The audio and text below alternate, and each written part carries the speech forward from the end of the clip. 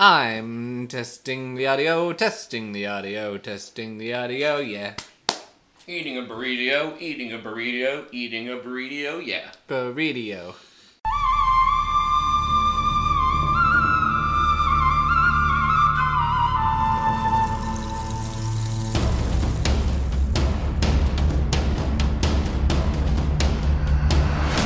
Welcome to the Survivor Turning Back Time podcast. The only podcast that throws a temper tantrum and then gets what they want anyway. I am your host, Stephen Levine, with my co-host, Jared Sheldon, who wanted to throw in an idea for the intro bit. What? Oh, come on. That was fun. Oh, no, it was fun. Oh. Throwing a temper tantrum and then getting what you want anyway that's my vocal reaction to that. That's the part that's not fun. That's the part that's not fun. How you doing?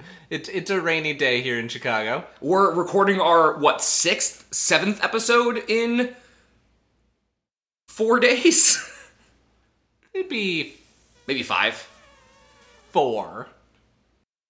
Because we did our Monday, Thursday, now we're doing next Monday, Thursday. And this is now next Monday, so this is our 5th one. No, this is next Thursday. Oh, you're right. Okay. 4 in 3 days. The number just kept getting bigger in my head. We've been doing this podcast for years. I've told you this story, but I've not told it on mic, so I'll say how I accidentally moved to Chicago. Okay. So the year's 2017. I mean, I guess it's like the end of 2016 when I bought tickets. So I was planning on moving to Atlanta to try to get into like the stunt industry and film industry down there. And that is what you told me you were going to do last time I saw you. No, that's what another one of our friends was going to do. Fuck. Yeah, but because I met you after I had already moved here. That's right. You were already in Chicago. Yep. So I come down for what's called Winter Wonderland here in Chicago. It is a 4-day fight intensive or conference or whatever you want to call it. So then I was just like, I guess I'll just move here. But part of my decision in that was I was poor. Yeah, sure. And the intensive is out, if you're in the Chicagoland area, it's out in Rosemont, which is out by the airport. And they have like hotel rooms you can rent that they like have blocked off. Even with the discount though, they're still like $80, $90 a night. At least they were that year. Yeah, not anymore, I bet. I'm sure they're much more now. Did not have that kind of money. I was trying to save money to move. But there was a hostel, I don't know if it exists anymore, in Wicker Park. That was like $20 a night. And the train, the Blue Line, runs right off of that. Like, goes right out there. So I was like, I'm just stay at the hostel then. Now, I'm not great with... Well, I can just end the sentence. I'm not great. I'm not great. I'm not always great at keeping things straight in my head. Especially when I'm, like, excited about something. It is Pride Month. Ba-doom-tsh. So, the intensive started on, let's say, Thursday. I don't remember. Let's just say it was a Thursday. And so I was like, okay, it starts on Thursday, so it means I have to get there Wednesday. So it starts early in the morning. But then at some point, it became, in my head, it starts on Wednesday, so that means I have to get there Tuesday. So I did. And then I woke up at ass crack of the morning, got on the train, went to look at my itinerary for the day, and realized, whoops, that's not till tomorrow. Oops. So I spent the day exploring the city, and I was like, I'll just move here. It's closer, it's cheaper, it's better. Glad I did. I don't remember where I was going with this. I was going somewhere with this. Well, what was your point, Jared? What's the point of you? Not remember how the number just gets bigger, where I was like, we've recorded 4. Wait, no, it's in 5. No, that wasn't right, so I guess it was 6. It was Thursday. No. Wednesday. No. Tuesday. No, I show up a week before. Correct. Okay. And that's why I probably have undiagnosed ADHD. And here we are. And this is my medication. That's, yeah, I'm down. How are you, Steven? I'm your therapist, I guess. You don't go to therapy for ADHD. That's a good point. Yeah. I'm your sounding board? You're my Adderall. All right, I'll take it. I'm doing all right. It's been a busy week here. The reason we're doing this is because I'm out of town. I'm going to go spend some time with my family. We're going up to Wisconsin. Yeah, what the fuck, man? Sorry, I had a violent reaction there. We're going up... Wisconsin. And we're going to go hang out. We rented I always say Airbnb because that's the default in my head, but it's a VRBO. Oh, I actually really like VRBO. Yeah, I do too. I feel like they're nicer. Yeah, and Airbnbs have just gotten really bad with, like, surcharges and stuff like that. Then I recently just went on to, like, go find it and look for things down the road. And there is now the option. They have to tell you, or at least you can toggle a switch to say, what is the total cost of this stay? Instead of clicking it. Okay, check out. There's a $150 cleaning fee? Fuck that. Yeah, that's a bunch of bullshit. So at least now they're upfront about it. Woo. Woo! But Or yeah, just don't have it. gonna go dunk my family in board games. Hell yeah. Hell yeah, just kidding. My brother-in-law, Madison, is so goddamn good at Catan. Bring him. He's so good at Catan. A new challenger approaches. Every time, and I don't get it. I don't get it. I want to play him. Will he be at your wedding? Yeah. I'm bringing the Catan board. Okay. All right. No, that's not the vibe. It could be the vibe. I mean, the wedding day, no, it's not the vibe. Correct. Oh, speaking of the vibe, emails. If you want to email us, feel free to do so at SurvivorTBT. No, that's not right. If you want to email us... See, the problem is you didn't lock eyes with me, so you forgot it. It's true. If you want to email us, feel free to do so, survivortbt@gmail.com, or Twitter @SurvivorTBT, or Reddit, u/SurvivorTBT. If Reddit still exists in a month. It's fair. I mean, we said that about Twitter. Everything's going downhill, man. Twitter's bad. Twitter's in a bad spot. Twitter's in a bad spot. Reddit's in a bad spot. Email's not going away. That's true. Well, see what you do next, Google. 3 for 3, baby. Anyway, email from Tyler. I agree with Jared. This is definitely my least favorite post-merge episode of the season. It's not bad by any means, but definitely weaker in comparison to everything that I know is coming. So, there you go. And our fun facts about these contestants that we haven't seen in a while. Kel was a telecast judge for Miss Universe 2001. Oh my god, okay. And landed several beef jerky commercials. Man, that's great. That's fucking That's great. actually awesome. I love that. Being the agent of these people must be just a crazy job. Like, what's the moving and shaking you do to get somebody as a telecast judge in Miss America? Miss Universe. Miss Universe, sorry. Yeah. America is the universe, Steven. Fair. I take it back. I'm not even going to say fair. I was making a bit, but I'm like, no. It felt gross coming out. Yeah, here we are. But that is Miss Universe, which I do believe is a Trump property. Especially at the time. Okay, side note. I need everyone to know what's going on here. He's trying so hard to be quiet. Jared tried to be sneaky, but he's just full on chugging Diet Coke out of a 2-liter bottle in between his talking points here. And I'm on a level of unhinged today. it's so good, but I needed people to share that moment with me. I was trying to make no noise, so I stuck my tongue in it to let like the air out slowly. It didn't work. So, what's funny is it probably didn't even get picked up by the mic. No. So, since I am type 1 diabetic, I drink Diet Pop. And I'm the only person in my family growing up who did. So, I was taught to drink from 2 liters. Like, I would just it'd be the Jared 2 liter, and so that you didn't get them mixed up. So it wasn't like, oh, my dad's drinking regular Coke, I'm drinking Diet Coke. I'm just drinking out of the fucking 2 liter. So that's what I do now. I hate that. Interesting. Side note, from our side note, you call it pop. Is that a standard Michigan thing to call it pop? Yes. Okay. It is in Minnesota too, so... I think it's a Midwestern thing. It is. But, I don't know. It's those maps. It's like... Have you seen those maps of pop, soda, and then down in somewhere in the South, Coke? Atlanta. Yeah. Atlanta. That's where Coke's headquartered, so Yeah. of course. But I don't want a Sprite Coke. That's what they say. I know it is, and it's disgusting. Yeah, it's upsetting. My favorite, though, is entire map, duck, duck, goose, Minnesota, duck, duck, gray duck. I will say, you converted me to the truth of duck, duck, gray duck. Yay! Maybe it wasn't you. I don't know. I know too many people from Minnesota. I believe it was me and Claire. We both yelled at you about this. That's right. All y'all, and I think maybe C did too, all y'all are like cult-like about that state. Yeah. I don't quite get it. We like Minnesota. I've only been once for a day, so I don't know. But the ability to fuck with somebody in Duck Duck Grey Duck is so much higher than in Duck Duck Goose. I agree. Yeah. They're waiting, because once any syllable comes out of your mouth that isn't duh, yeah, you're safe. Yep. But I don't know. It's just, it feels easier to fuck people. And also with 2 syllables, it gives you a good wind up for that. Yep. Grey Duck! Or Duck Duck Gross Duck. And just fuck with people. Duck Duck Grandma Duck. Okay, we're way off topic. Anyway, Mitchell wrote a parody of I Will Survive called Back from the Outback.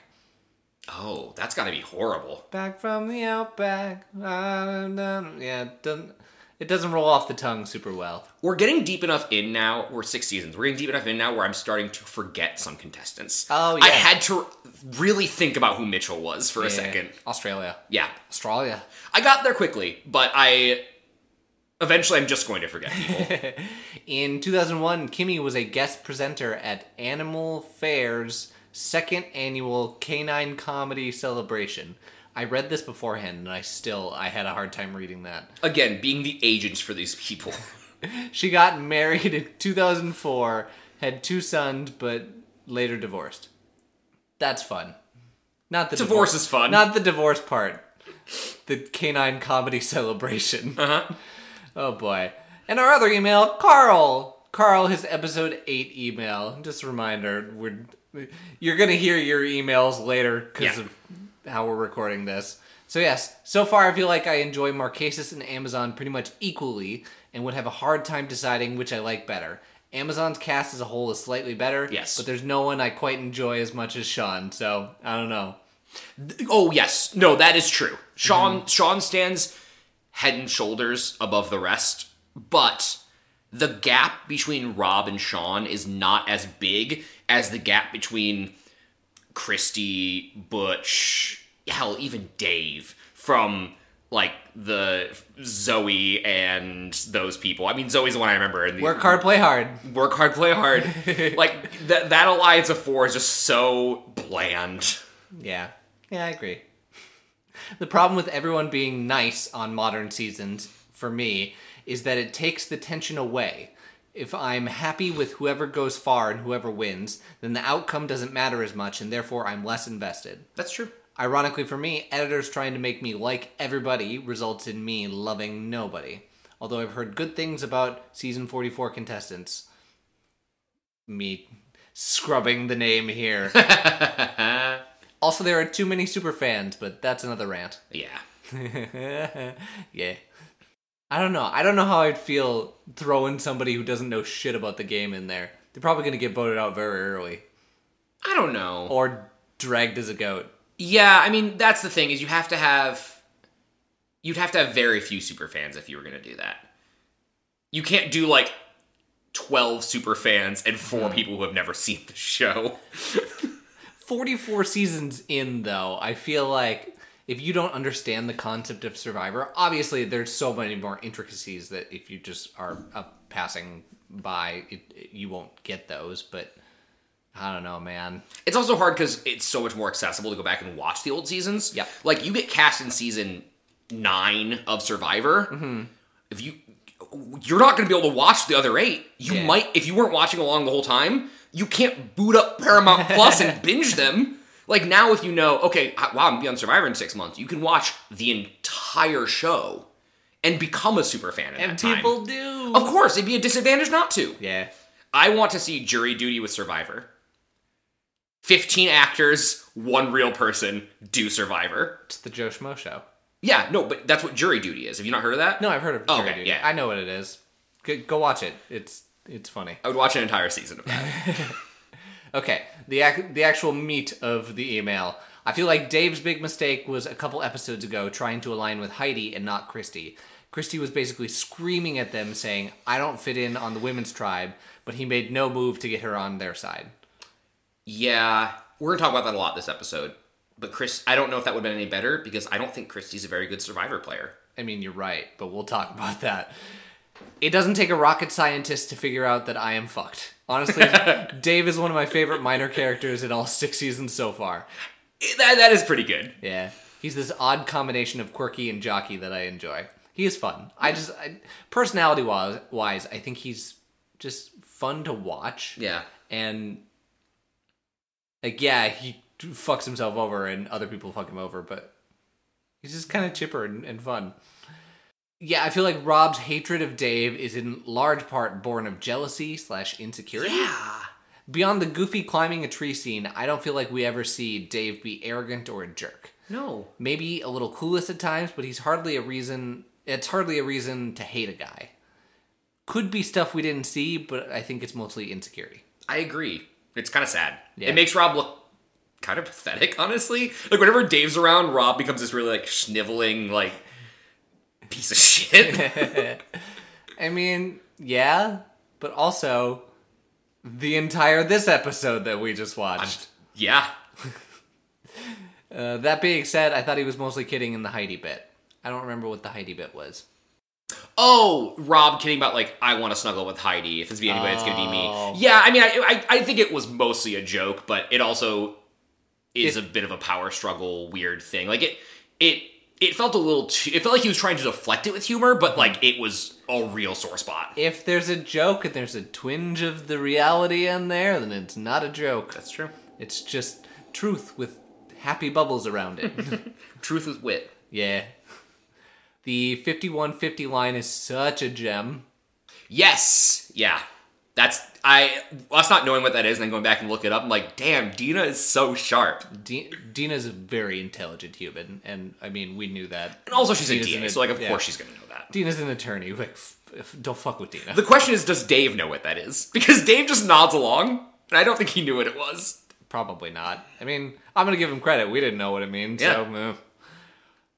Heard it suggested that maybe Twigs and Sticks, Nick's name, explained the Pick Up Sticks episode title.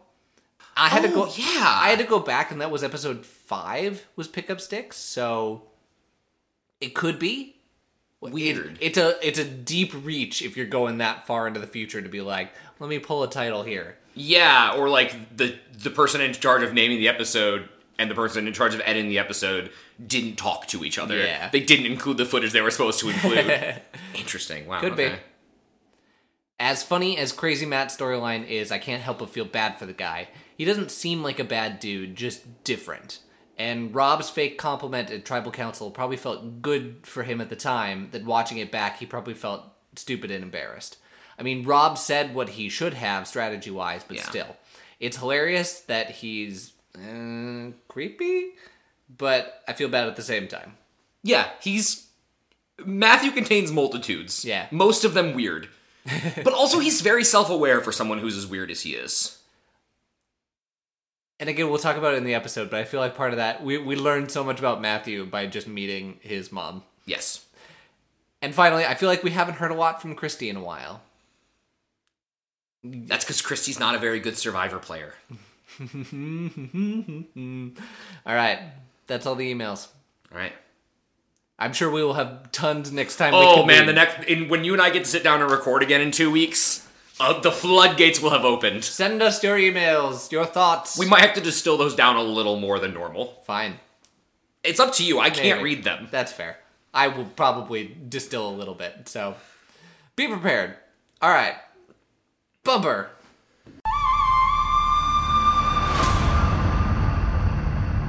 I have like a psychosomatic response to that now where I pick up my phone.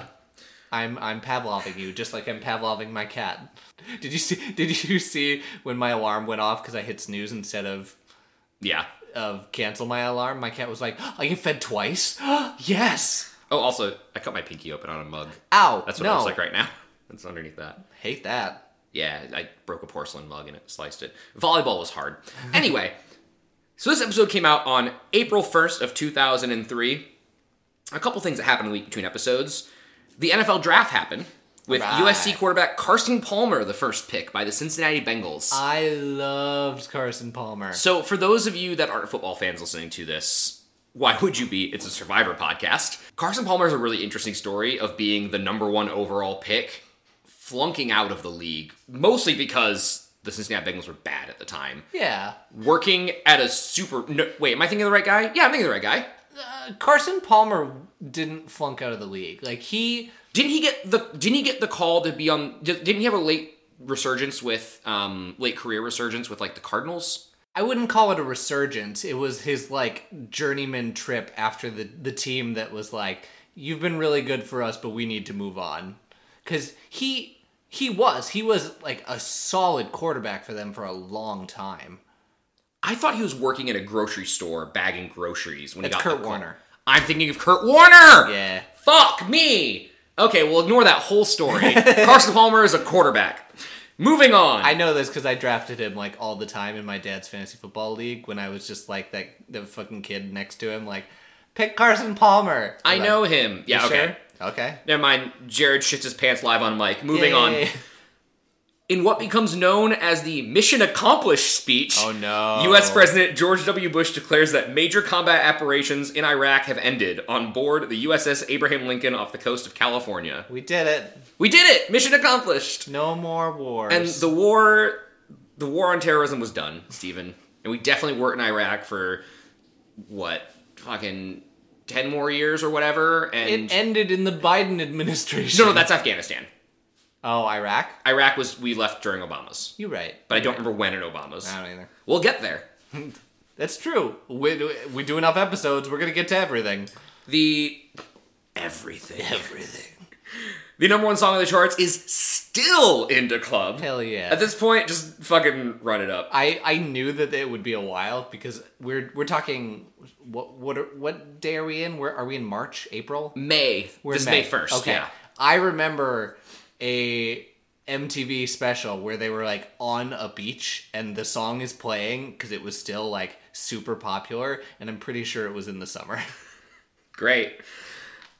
That doesn't mean to say it's number one. Anyway, Malibu's Most Wanted comes in at number 5. Confidence comes in at number 4. 3, the thing that Peter's controlling, his holes, at 2, Anger Management.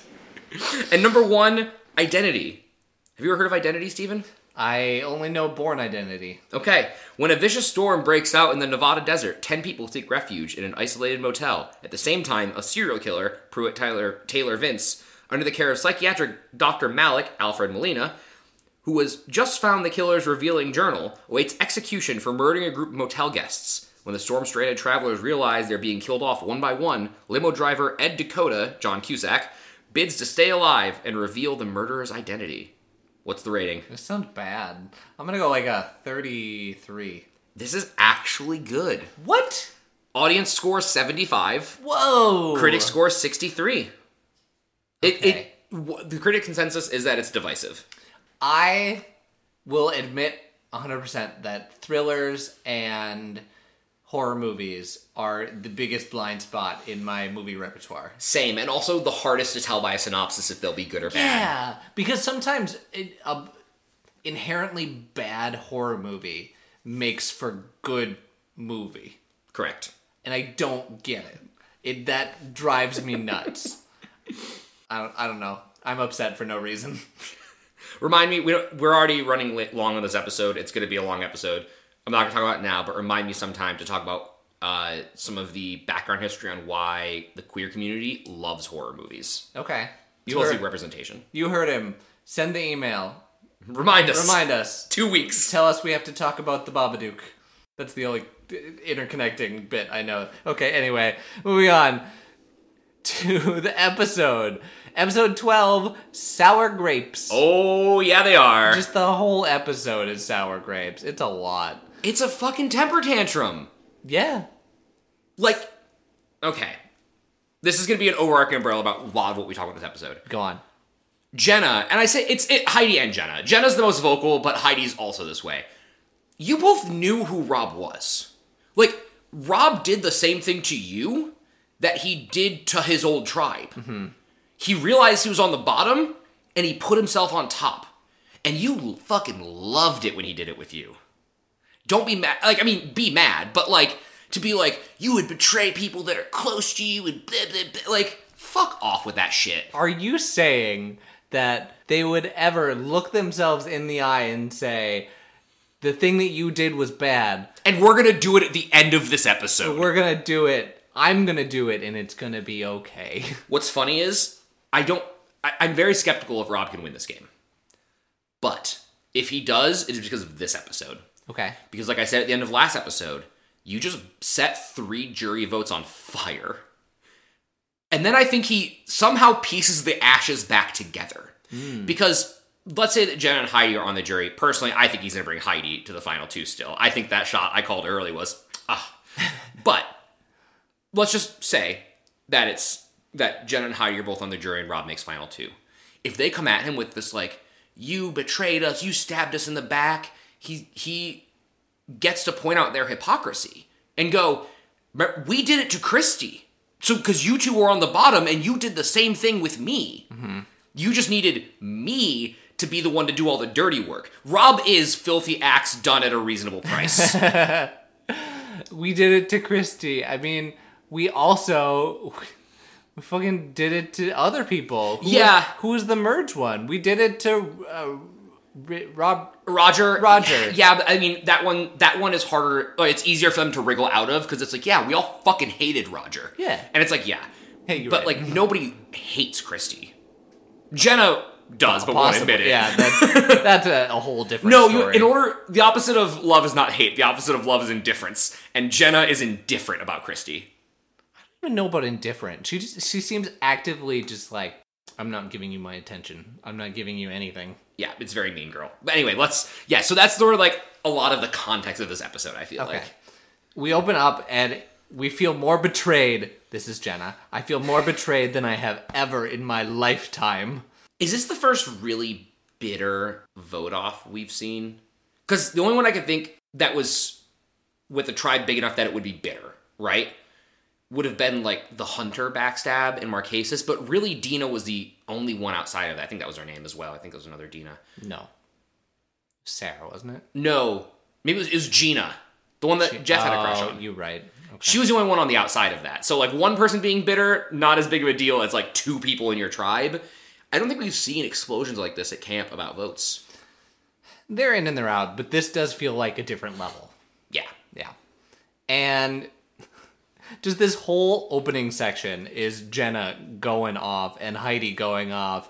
And he betrayed me. He betrayed me and Heidi. We hate him. Me and Heidi can never forgive him. Ever. I hate him. He hurt me so much. Oh, hi, Mark. Oh, hi, Mark. And then Rob tries to get in there. Rob's like, I don't hate Alex. Like, I like Alex, but I didn't think he was always being truthful to me. I think, like, there wasn't a good place for me to go forward with him. And he's right. But also, like, it doesn't calm down the ladies at all. What is actually kind of funny is Alex is being too truthful with him. Correct. Yeah, that's fair. Is the thing that got him was his truthfulness. Yeah. Oops. Which I think also is a different reflection of modern seasons versus old seasons. Now you have a lot of people that understand the game they're playing, and they respect the game they're playing. When someone makes a move on them, sure, they're bitter, but they're never going to show anyone else that. Yeah. And they are not going to... It's not going to be like I'm so hurt that you betrayed me. Mm-hmm. It's going to be like, fuck, you betrayed me, and that hurts. But I would do the same thing to you. Like, everyone would... We now have seasons of Robs. Yeah. Very few people are on a modern season are gonna be... Ride or die. Sour grapes. Yeah. And be like, you fucked me over so hard, you will never get my vote. Usually it's, you fucked me over so hard, I don't know how I can't vote for you at this point. Right? Like, you done got me. I got. And I love that. Something about the game recognized game. I like that better, though it can be taken too far. I agree. Like, and I think that by the end of this season, we'll have some more game recognized game. I mean, hell, I think if Rob makes it to final 2, Dina's gonna, her question's gonna be walk up and go like, hey Rob, you have my vote, and sit back down. Like, it doesn't matter who the fuck it is. Yeah, we'll see. Alright, moving on. Oh yeah, after that, they have a little, like, huddle around the campfire where they're like, hey, everyone's going around saying their bit about what happened at Tribal. And Matt's like, I don't hold ill will to you. You voted for me, and I don't feel bad about it. Yeah, Matt, wait. That's really smart and astute. What? But I don't forget. Okay, well, you lost me. Oh, okay, all right. Well, we had it, and we lost it. And then everybody except for Jenna and Heidi talks. Have you ever had a roommate situation that has gone, like, brutally sour? Jared, I have told you my roommate stories. That's what this is. If you ever had, like, one that goes nuclear, where, like, the people in the house that are trying to be adults are like, okay, let's talk this through. And usually also probably the people that are on the better side of it, like people that didn't get hurt as much. And the other two are just not saying anything and just like, If we ever have an extra 10 minutes in an episode, I will tell my roommate stories, because they're something else. Okay. And also, Butch has been buried. Butch has been buried. The only times we have seen him since the merge are in the boat with Matthew. I'm here, and I'm being told what to do. I'm the chain. He's the chain. I'm waiting for my votes. Oh boy. Okay. And yeah, Heidi and Jenna eventually say their piece to Rob, but away from the circle, and they're bawling and just angry. And that's the end of that night. It's just a lot. Day 31 arrives. The shelter is leaking. And whoops. Let's all right, team, let's fix this shelter. Let's do a little better. And we're going to make a fire shelter, but for people. That's just called a shelter. So you see this thing where we put these trees and these logs and these things like right next to the fire to protect it? We call that foreshadowing. Yeah. We're going to do the same thing, but for our stuff. Anyway, everyone's out working for this, and, well, I shouldn't say everyone. Most everyone's working, and Jenna and Heidi sit at camp and just look pissed. Yeah. The whole time. And this is something else, too. Like, what Rob says later about Jenna being the person to take the final two is correct, if not stupid. I actually think Heidi is the better person to win. Part of your argument is, they didn't do shit. They didn't do shit around camp. They didn't do fuck all. Nah. Unless there's stuff that we didn't see. But there's been constant complaints from other survivors that they are just not pulling their weight. Mm-hmm. And we keep seeing it. Like, at different points of the game, other people working and them doing nothing. It's a little bit like that mean girl princess mentality. Yeah. It's not great. And I think the two of them do bring out the worst in each other. I agree. So, it starts raining, everyone scrambles, everyone does what they have to do. While this is happening, Heidi is trying to rope in Christy. When we're gone, you're next to Christy. Like, if they're picking us off, if it's Heidi, if it's Jenna, you're next. Like, I don't think you see this. Christy agrees with that premise right away, and I think that's kind of foolish. Why would you be the next one to go after that, Christy? Like, what makes you more of a threat to vote off than Butch or Matthew? I mean, sure, maybe Matthew wins immunity. Or Rob. Like, the three of you could turn on Rob. You also have votes! People have talked this entire game of getting rid of Matthew, and, like, what makes you think that you are lower on the totem than Matt? Yeah. It doesn't make any sense to me. But she just agrees and goes, yeah. You probably. And, hey, Heidi and Jenna, maybe if you had saw Christy as a human being for the first 30 days of this show, maybe she'd be receptive to that argument. Yeah. This is Matt's power. This is Rob's power. Mm-hmm. It's actually the non-psychotic version of Brian's power. Ooh. He has developed interpersonal relationships with every single person on the tribe. Yeah. And at times when he didn't need them. And I don't know if it was always strategic. I think he's a very naturally charismatic guy. But then he has credibility when he can go to Christy, who's on the bottom, and go, hey, let's work together. And you have that relationship. Versus people that have ignored you and treated you like shit for a month and made you work around camp while they laid in the sun, and then the script is flipped and they're like, hey, you can help us, actually. Mm-hmm. That's a huge difference. And that's what it means. This is actually a good comparison between Heidi and Jenna and Christy in the importance of interpersonal relationships. They they treat it like a loyalty pledge, like a fucking death pact. Yeah. Like, okay, we have our clique, and those are people that matter. Versus Rob, that's like, I need one-on-one connections with every single person in this game. And Brian did a similar thing, but Brian's were based on manipulation and control. Mm-hmm. Whereas I think Rob is like, he sees the game as like an hourglass. He's like, I am the pivot point of this hourglass, and that's where I want to stay the entire time. So anytime the sand is all shifted to one side, I'm going to flip it back around. And I think Rob is genuinely interested in these people. That too. And I think he shows a little bit of like, I'm not as interested in Matt than I maybe let on, but even still, he's like honest and says, you know what? I've been lying to you, and shows some genuine compassion for these people.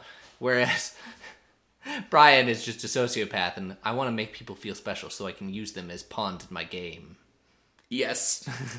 Which is where you get the funny shtick of like the chain with Matthew, which is still manipulation. Yeah. Totally. Yeah. But in-game manipulation. Yeah. Not, I'm going to break this person down to their studs and control them as an automaton. Yes. So moving forward, after that talk, Rob and Christy talk, and Christy just can't believe that, like, these girls are coming to me after all that we've seen so far. Like, they can't believe that I'm gonna last longer than these other girls. Can you believe it? I could be the last girl here.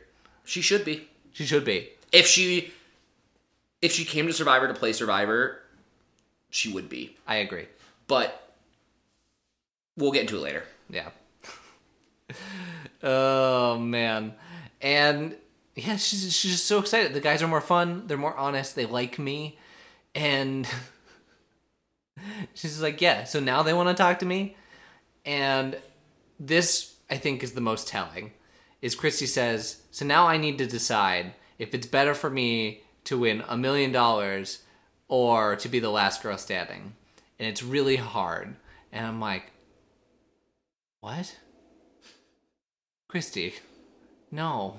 This premise is so flawed in so many ways. And like I said, Christy, I said this in the previous episode, Christy did not come on Survivor to win Survivor. I don't think she ever thought that was a possibility. And then it got to the point where it could be. Mm-hmm. And she hadn't done the mental prep before the game. She hadn't done the strategizing during the game.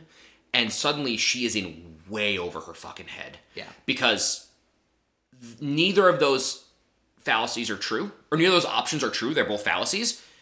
And choosing neither is the worst option, which is what she does. Yes. So just because, like, you can win $1 million, and actually if you win $1 million, you yeah. are the last girl standing. Correct.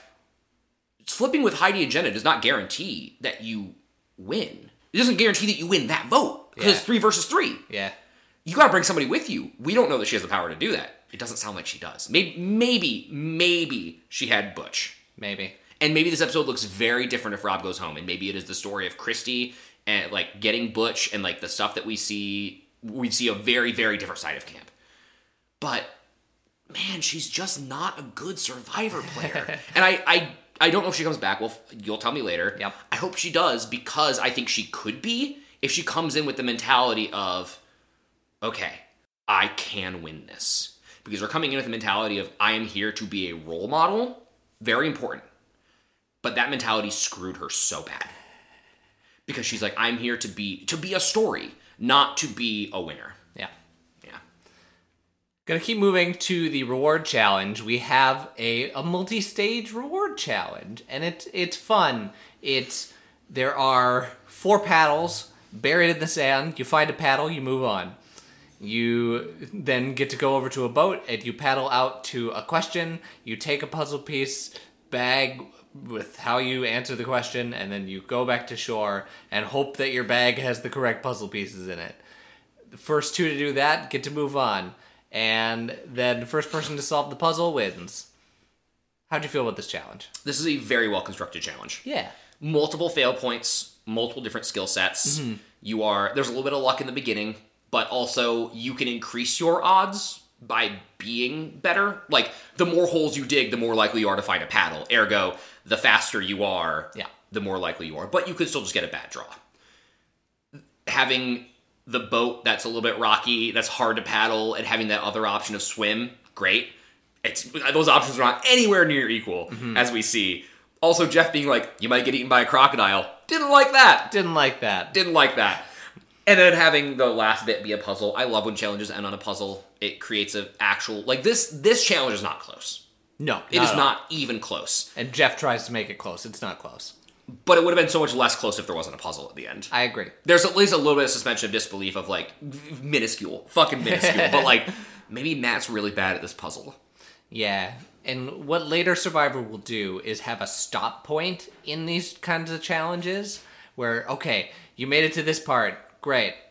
We pause. We reset to the next phase. And then two people start on even ground. So Matt doesn't get ahead and continues to be ahead, and then no one can catch him. They already kind of do that. They do sometimes. So, yeah, but... Yeah, he was too good at that boat. Yeah. You stuck him in a boat for 30 days. He knows how to use them. He's the only one who can maneuver that boat. And probably the only one physically gifted enough to hold his core to maneuver that boat. Anyway, he wins, and the reward is a visit from a loved one. And he is the only one who gets a visit from a loved one. Until Jeff says, all right, here's the deal. You can trade your visit for everyone else's family to come. Hey, this fucking sucks. It does, doesn't it? This fucking sucks. It's a false choice. You are never, ever going to pick yourself. Yeah. How in the fucking world? And actually, Rob said something like that in Confessional. And if I would actually be, this season would be tainted if he didn't get the actual reward. Mm-hmm. Because at that point, you gotta get rid of fucking Matthew. Yeah. You gotta. That guy gets this final opportunity, gets to say, yeah, I let you all see your family and I didn't get to see mine. And then he wins. Yeah. Do you think any one of the other contestants would have made the deal? Or not made the deal? I feel very, very confident that Christy, Matthew, and Rob all would have. Mm-hmm. And Butch. Yes. I'm somewhat confident Heidi would have. Mm-hmm. I don't think Jenna would have. I agree with that assessment 100%. Oh, it's beautiful. But yeah, you're right. It didn't even matter because after we spend what did 10 you minutes? say? 10 minutes. I was like, this doesn't feel like a winner. Like Matt got a reward that he lost. Like he won the challenge and then he lost and then he didn't. He wins again. Dumb. Yeah. So then everyone leaves. They all get on a boat. And then, what's that? Another boat on the horizon coming in, and it's Matt's mom. Sean's dad! Sean's dad again, in a full-on cruiser yacht down the Amazon River. Oh, boy. Anyway, you get a full-on meal, and you get to go visit an Amazonian village. But not really. The whole reward is weird.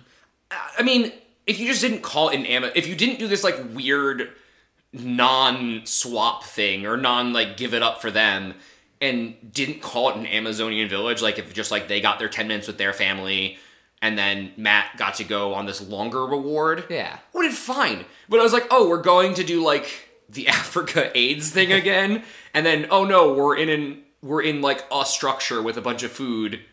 Okay. Yeah. And then these people get to perform for me. Yes. All right. Which when they came, like, first, it didn't seem like they told Matt and his mom they were coming, because his mom's like, what is that? And I'm like, they've come to do the sacrifice on Matt. They've come to... yes, of course. And it's a little terrifying. Listen, if I'm an indigenous person and I see a white person hang out in my village, done. It's on site. We've seen this history play out. We know how this shit goes. Oh, no. Fair. What did you have any thoughts about Matt's interactions with his mom? I wrote down one. Okay, go on. It's going to be a romantic evening. It obviously was a joke. Yeah. But he's not good with jokes. He's not good at them. Neither is she. She is so, like, straight-laced and, like, I'm gonna tell it like it is to him. And it just shows me so much about how he is. His family's dump stat is charisma. Yes. Correct. On a charisma-based game.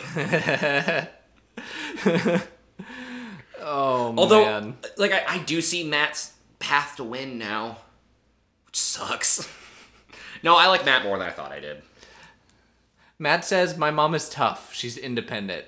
And then they have this whole back and forth about Matt being too formal with his mom. And I find it so funny. Of Matt, like, lighten up, dude. We're here in the Amazon. I'm here. Like, show some emotion. They're both so weird. Yeah, I love it. If you had told me that was the first time that they had ever met, I would believe you. I want to jump back to the challenge for 1 second. The question in the middle of the challenge was about venomous snakes. Which Amazonian snake is the most deadly? I'm going to give you the 4 options. Pit viper, coral snake, vine snake, anaconda. It's the fucking anaconda. Anaconda's a squeezer. Yeah, it didn't say most venomous, it said most deadly. Most deadly, correct. Yeah. So it was not anaconda. It was not the answer. The anaconda, or the answer. And what does deadly mean in that context? Then Probably the most deaths per year. I guess. I think it was better explained on the actual question. I'm sure it was. But I boiled it down to most deadly. If it's most venomous, it's the pit viper.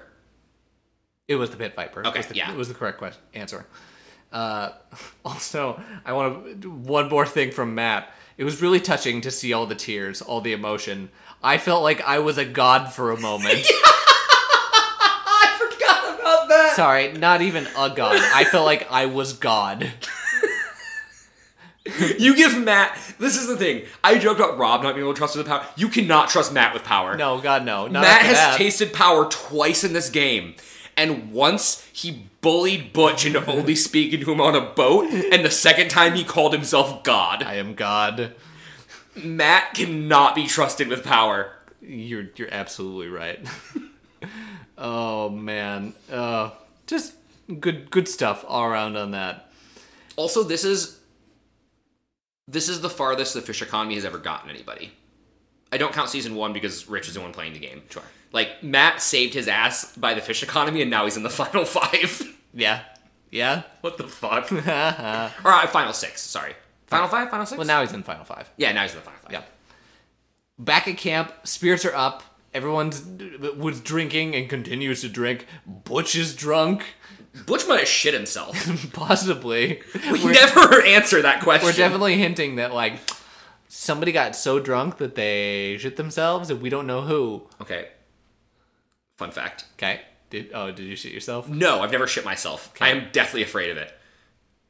I had a dream the other night, it was like a week ago, that I shouldn't have trusted a fart, and I, like, shit my pants. No. And when I woke up, I was like, oh no! And it didn't happen. I don't know what spawned the dream. No idea. It was unrelated to the rest of the dream.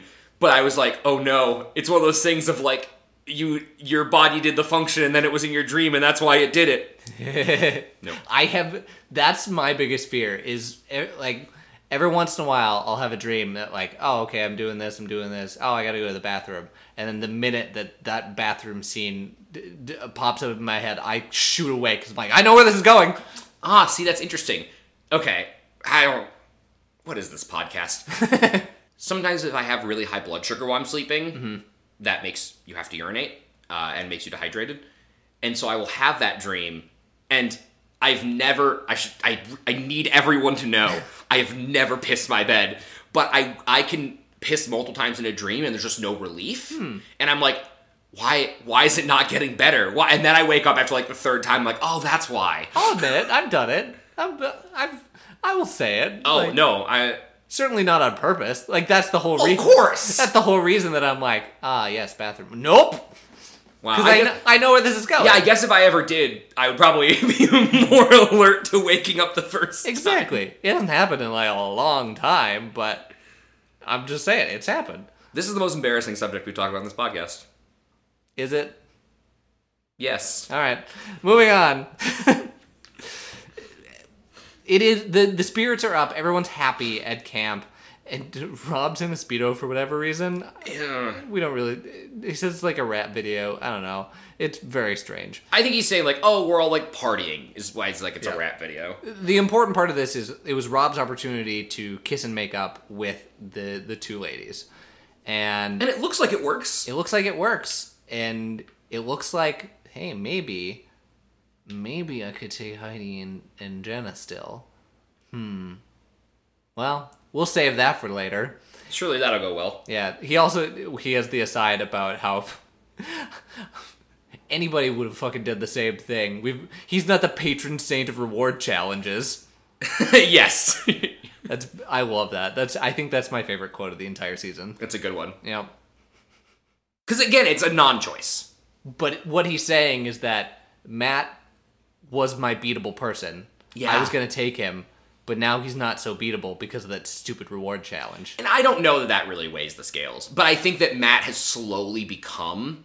Like, Matt has a great story if he gets to the final two, and could beat Rob in a final two, depending on how people are grading. Yeah. It just takes a couple bitter jury members to flip that. You never really know. And his story would be, yeah, I'm a fucking weird guy. I am who I am, and it wasn't working for a while, and you guys wanted me out, and I persevered, and I showed how useful I am, and I made the right alliances, and I am here right now, and I didn't backstab anybody, and I played an honest game while still doing what I had to do, and that's a great counter-argument to Rob. Yeah. Matt is the most dangerous person in the final two for Rob that's still left in this game. Okay. Love that. Cool. While this is happening, Jenna and Heidi are like, let's fucking take out Rob. He's such a slime ball. I need him gone. He betrayed us. Let's take him out. And there's like all these conversations happening. It ends up in like a big blowout. And I don't know, like just this whole section just makes, I don't like it. It's messy. It's messy. And Rob, to his credit, does exactly what he has to do. Now, is this after he's talked to Jen about maybe going to the final two? Yes. Okay, so that's an important context, because I think that was a stupid fucking thing to do.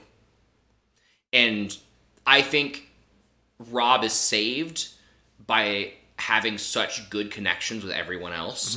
And, as I mentioned earlier, seeing them as people and friends when he had nothing to gain from it. And being honest with Matt and being like, hey man, I was playing you. Yeah. I'm not now, but I was. Now going to Jenna and saying, I think you're the person I could beat. Come with me. I think you're beatable.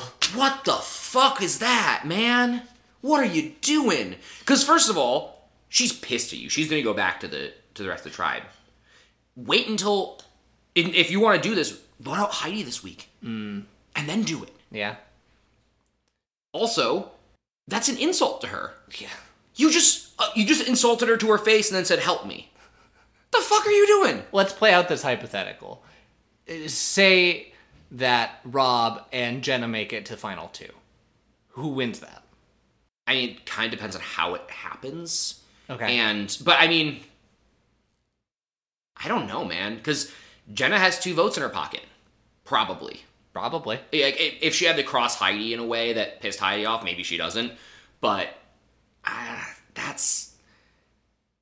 agree with his math, but it's worrying a little too far ahead. And it's really sloppy for Rob, and he's also saved by the fact that Jenna does a very public blow-up. Okay. Because if she goes along with it, if she could temper her emotions and not throw a public temper tantrum, and goes and gets Christy and mentions it to Matt, and like does these one-on-ones, this could be Rob's last episode. Yeah. Because now, from their perspective, oh, Rob's trying to backstab me again, instead of, oh, Rob was talking to Jenna and Jenna flew off the handle. Yeah. You give a very thought-provoking answer, but you didn't give an actual answer. You didn't give a definitive this is who I think. Yes. I do think Rob wins that. Okay. Yeah.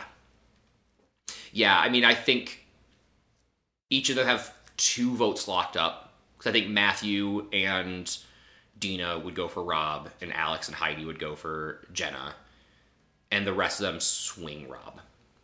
Okay. All right. Cool.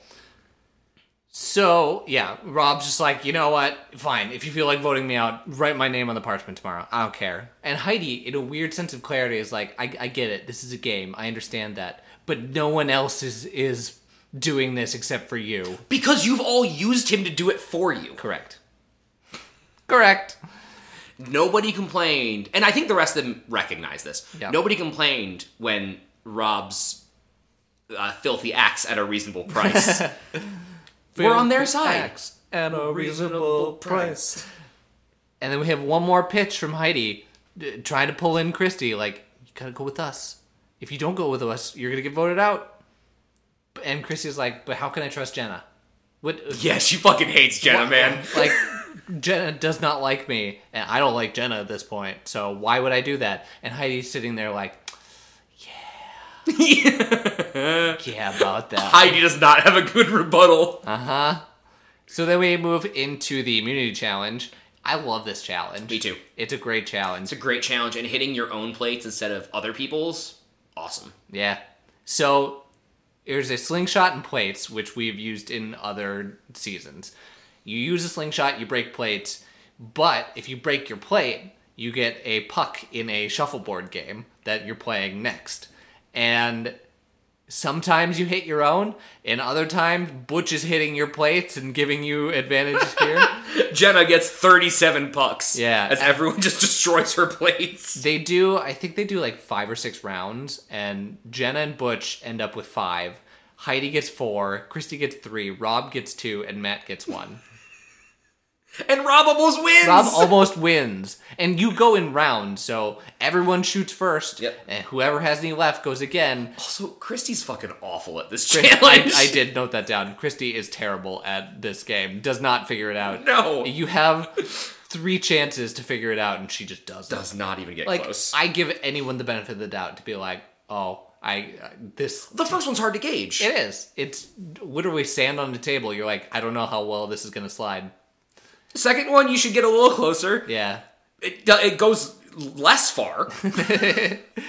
We don't learn from our mistakes, Jared. Anyway, there is a lot of... It's very interesting to watch. I don't know that we can describe it very well, but this is a great challenge, and people are sliding around. Rob somehow gets, like, pushed into the winning position up until almost the very end, where Heidi knocks him out, and then Jenna knocks Heidi out. So... And hey, guess what? Still no physical challenges for immunity. Still no physical challenge. And the result of that last one didn't matter anyway. Correct. So the results of this one matter. The results of what one? This immunity challenge. I think if Jenna doesn't win immunity, she goes home. Yes and no. Because she gives up her... Oh, that's anyway. true. You're right. I totally forgot about that. What a fucking idiot. It does not matter, really. Like... You're right. I'm sure it plays a little bit into people's mindset going in, but no, she's not going home. Maybe she must have done it to secure Heidi's vote. Possibly. Yeah. Wild. Yeah. So anyway. Jenna's a better game player than Heidi. Yes. I agree. So, that happens. Rob goes to Christy. He's like, all right, we're all set. Who are you voting for? And Christy's like, I don't know. Not a good answer. I'm not sure. Not a good answer, Christy. Like, you're not sure? Like, are you... Okay. Rob takes her on a walk, like, fucking what? What are you talking about? All she has to do to stay in the game is say, yeah, I'm going with you. Yeah. I'm going with the plan. Yeah. Even if she's not going with the plan. She probably is the person you take to Final 2. Yeah. Her or Butch. Like, the fuck are you doing? It's a bad move. It's a terrible move. Yeah. And so Rob immediately scrambles, goes to the other 2 ladies, is like, so Christy? And this is kind of what I mean about, like, Christy having not played to win up until this point. Mm-hmm. Because now suddenly she knows the stakes. Like, before, the stakes for her were being accepted, surviving, being around for a long time. And now the stakes are $1 million fucking dollars, which they always were, but she didn't realize, or she didn't actualize that. She wasn't playing for that. She thought it was outside the realm of possibility, and now is frozen in indecision, and is a little too high on her own supply. Yeah. She's like, I am the swing vote, and it's so funny watching the different opinions of people that realize they're the swing votes, because some people are like, fuck, I'm the swing vote, god damn it, and some people are like, I'm the swing vote, ooh yeah baby. And Christy is just feeling herself a little too much. Yeah, at Tribal she actively says open to everyone, I feel great, I'm the swing vote, I have power in this game. And Jeff's like, really? And we're all like, Christy, no. Christy, even if you do, don't say that. Mm-hmm. And of course she doesn't, because she goes home. Other points from this Tribal, Alex's mustache and Dave's mustache. They go horrible. They go full on, like, practically Fu Manchu. Yeah. I don't think it is, because there's other stuff going on too, but it's something. It's bad. Yeah. And Jenna says, sometimes people just don't like you. And I sit there and I'm like, sometimes you just don't like Christy. Yeah, I didn't feel like that's what she was, because again, it's not what she was saying. Yeah, I don't think she just likes Christy, because again, she would have to see Christy as a human being. Correct. She doesn't. And then goes on to say, I've had to work twice as hard to stay in this game. Fuck off. No, you haven't. I agree. I like Jenna. Don't get me wrong. And I do think that oftentimes the young, small women do, because you're a target pre-merge. Because you probably are a little bit more of a liability in a team-based challenge. Jenna, you personally have not. No. You haven't scrambled. You haven't done work in the camp. Uh-huh. You're scrambling. This is your first time you've scrambled on the bottom. Yes. You scrambled at the tribe swap, which we didn't get to see, unfortunately. But you weren't scrambling from the bottom. No. You were scrambling to secure yourself in the future. Yeah. So she's always worked from a power position. Correct. Yeah. Yeah, she's never been on the wrong side. This is really a lot of what this episode is Heidi and Jenna getting their first taste of being on the bottom. Yeah. And they're there for a day. Because Christy's like, oh, I'm on top! And doesn't know what to do with it. Yeah. And Rob's mentality of anything short of being the sole survivor is a letdown. And good. Yeah, that's what it should be. That's what it should be. It's not for everyone. And Christy gets voted out in a 4-2 vote. That means Rob pulled Matt. Yeah. You mean Rob told Matt what to do? Yeah. Because we show Butch. We broke the chain. Butch didn't need Butch's vote. And I don't know if we didn't trust Butch or... I think they were about Butch telling Christy. We saw them to get very close before the merge, and then we kind of seen Butch not exist. I wouldn't be surprised if the two of them have continued to get very close. Yeah. How do you think Christy does in a future Survivor? Actually, I think better. Okay. Obviously her position is good. Yep. Final 6 is good. The way she got there is not. She often wasn't on the right side of the votes. She was always brought in as like oh yeah, Christy! Until Rob was around her, and then Rob's like, ooh, somebody that nobody's paying attention to. Great. That's someone for me to bring in. Yep. And notice I don't say use, because I don't think Rob uses her. Brings her in. And tries to work with her, and Christy goes, we'll see. I like what you're doing. Maybe I want to be the Rob, and Rob's like, oh, we're not doing that. Yeah. Yeah. So, with that knowledge, if she came in trying to win the game, I actually think she could. She's likable. She's pretty decent at the challenges. She's not a challenge beast, but, she's pretty good at puzzles. She's never, the last person. And she has a good story. Yes. As well. And that's why I think this range, 6 to 4, is where she's going to sit every single time. Yeah, you do run into that risk, right? But, hey, Modern Survivor, everyone has a sob story. It's true. So maybe that's not as big of a deal. But as it stands, she's not a bad Survivor player, but she's not a good Survivor player. Okay. And that's unfortunate. I also did notice that in her post-show confessional. Her post-confessional, yeah. So when she gets really emotional, she signs. Yeah. Which I was wondering with the letter if that was the case, or if it was because of if her friend was also deaf, and it could be both things. Which I know that people that speak multiple languages, or in this case, sign another one, when they get It's emotional. another language, yeah. Yeah. It's just not spoken. They sometimes can swap between them when they're very emotional. Yes. Also, she doesn't blame Rob. Doesn't blame Rob. In her post. She blames the wicked stepsisters. I love that. I love that so much. The evil stepsisters. The evil stepsisters, me too. And that means that if one of the two of them makes Final Two, which I think, again, I still think it's Rob and Heidi, that's a lockdown vote for Rob. She actively says, I will not vote for those two. Yeah. I want to make sure that they lose. Yeah. So, keep that in mind. Anyway. Oh, and protagonist? Oh, yeah. Give me your protagonist. Fucking Rob! It's Rob. It has to be Rob. It's always Rob. Yeah. It's not always Rob, but it's very much Rob this episode. Man, there are 3 people so far that we've seen that have changed the game. Have like made the game or 4 that have made the game take big steps. Rich, obviously. Yep. As the grandfather of Survivor. Yep. Boston Rob. If I had a nickel for every Rob that changed the game, I'd have 2 nickels. It's not a lot, but it's weird that it's happened twice. Vesepia, but we didn't get to see it. And I actually think the way that she played the game did change it, because her final tribal is laid out her resume really well, and I think people that were paying attention noticed that. Okay. Even if it's not something that even if it's something that they tried to bury. And then Rob.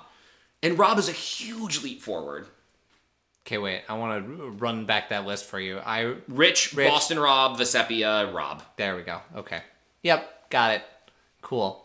Well, Christy does not come back. That's really unfortunate. It is. But I also understand, because she's not very good at Survivor. She's not very good. She does want to come back, though. She is actively open to coming back. One of her biggest regrets is that she didn't sign as much as she could have on the show. Oh, interesting. Yeah. And part of that she attributes to like being around people who are not deaf. So. Right. They can't understand sign language and they can hear you. Yeah. So that's not helpful. Yeah. But she's super proud that she played the game. She's super proud of how she did. And she should be. I also want to say, with all that I said of her not being good at the game, she should be proud. Yes. And she overcame a lot of adversity. And not just like, I'm not just saying like, oh, because she's deaf, but like the adversity of like her tribe not being very kind to her that whole time, and like making it through that. And like, think about like Shauna having a meltdown, and like Christy's like, half the tribe won't communicate with me. What the fuck are you crying about? Yeah, seriously. And she goes out and after Survivor, like after she's finished filming this, she went home, and then to like avoid people and like people like trying to pry in and ask how things were, or like ask her, really surround her about Survivor, she just like up and went to South Asia. Oh. Yeah. Okay. She's like peaced out. She also does a lot of work with like teaching people in poorer communities and around the world who are deaf or hard of hearing and like struggle with communication. So she is actively doing good things. She doesn't talk to anybody else from Survivor. Just people went their separate ways, but she really wants to play, and she is always watching. So Christy's very cool. I wish her Christy. game would have evolved, but that's the way the news goes. That's the way the cookie crumbles. All right. Anything else? This is such a good season, man. It is. It really is. Oh, it's so good. Bumper.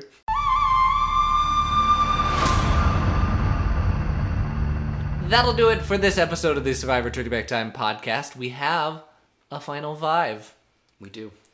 Meaning exactly who we would have expected. Exactly who you would have expected. Right? What would you like to promote? I would like to promote... It's probably something we, by osmosis, promote all the time, but inclusion. I don't think it's...